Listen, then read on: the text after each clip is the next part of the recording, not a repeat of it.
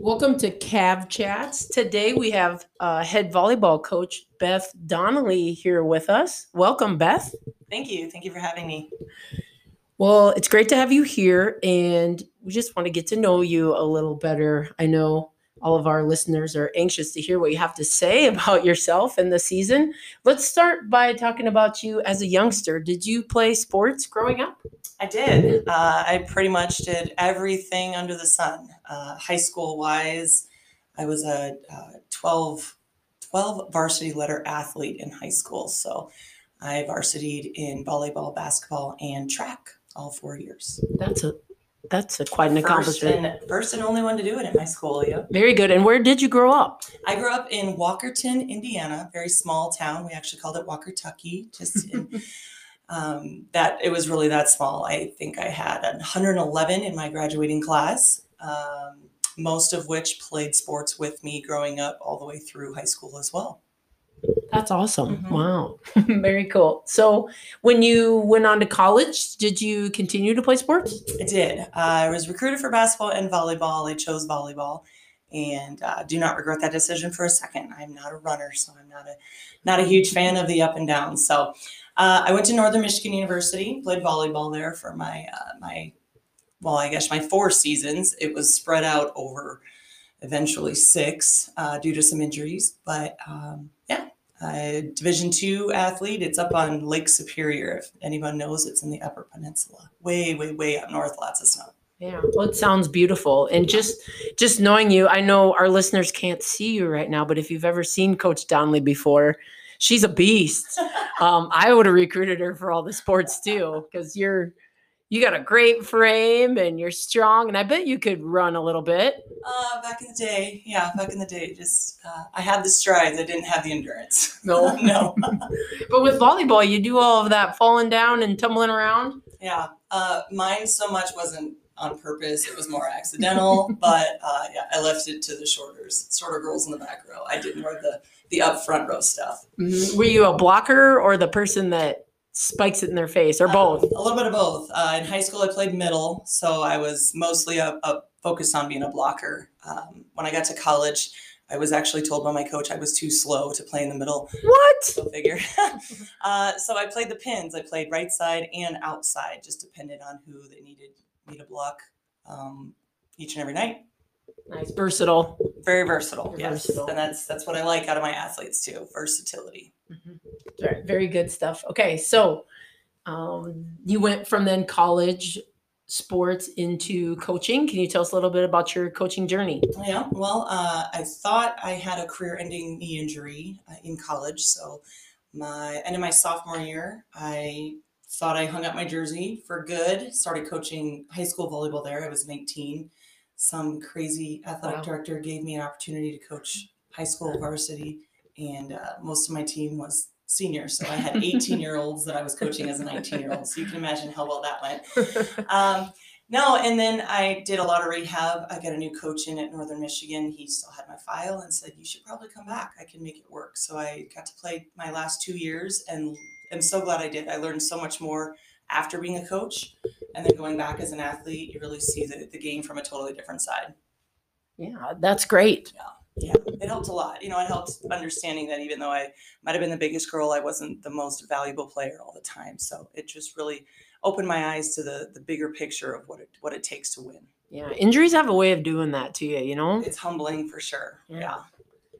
So any favorite moments so far as a coach? A couple of them stick out. One was my second year at Morningside. I think that was 2016. We upset, we got a host bid. It was one of those where we probably shouldn't have been there, but because it was in Sioux City, we got to play the host bid. And of course, they put us up against the number one. And we upset them in 5. And, it was one of those situations where we had a lot of youngsters on the team. We worked really hard, a lot like this season, where I just keep telling them that, every day we just got to get a little bit better. And it to really see that hard work pay off in the end of the season, that was probably one of my favorite moments. That is a great moment. Yes. Pretty cool. We Yes. didn't do so well the rest of the way, but that moment sticks out. For sure. Was there a coach or a teacher along the way that really inspired you? I was lucky enough to be coached by my mom. She was a diehard basketball player and just kind of really instilled that whole work ethic just into me. And I had a elementary school teacher who was also my coach. His name was Mr. Barber, and he did a lot of good stuff for me as well. Just kind of, not relying so much on my height and my size. Just, you have to use your brain too. So it was kind of nice. I didn't always get that. A lot of coaches just saw my frame and my size before anything else. And I really learned a lot of strategy from him. So really, you're the total package. It would be nice to hear that. I've never heard that completely, but not to toot my own horn, but I was okay back in the day. I'm saying it now. I'm saying it now. She's a total package. Well, like we said before, with the injury, then going into coaching, I mean, there was definitely something there that coaches saw in you to pull you into the ranks. So, if you're going to play the humble card, I'll go ahead and toot your horn. Toot, toot. Appreciate it. Toot, toot. Now, I know you have 2 daughters, and they've got a lot of energy. Can you tell us about your family? Yes. I have 2 daughters. One is in 1st grade. Her name is Ellie, and she is 6. And one is in 3rd grade. Her name is Eva, and she is 8. Married a very, very lucky man named Jake. We met in Rapid City, and we've been married now 12 years, and we have a giant Great Dane, beast of a dog. It kind of goes with the family and the territory. His name is Cap. He's a 160-pound Great Dane. Yes, you can imagine living in a tiny little apartment right now while we're building a house. So it's kind of like sardines, or kind of like clowns getting out of a car. It's pretty comical. But we're a really tight-knit family. We're raising our daughters just to kind of enjoy everything about everything. They love math like their dad, and they love sports like both of us. And, we're really just trying to get them out there and experience everything under the sun. Now, does your dog have his own room? He needs it. He pretty much just monopolizes the living room.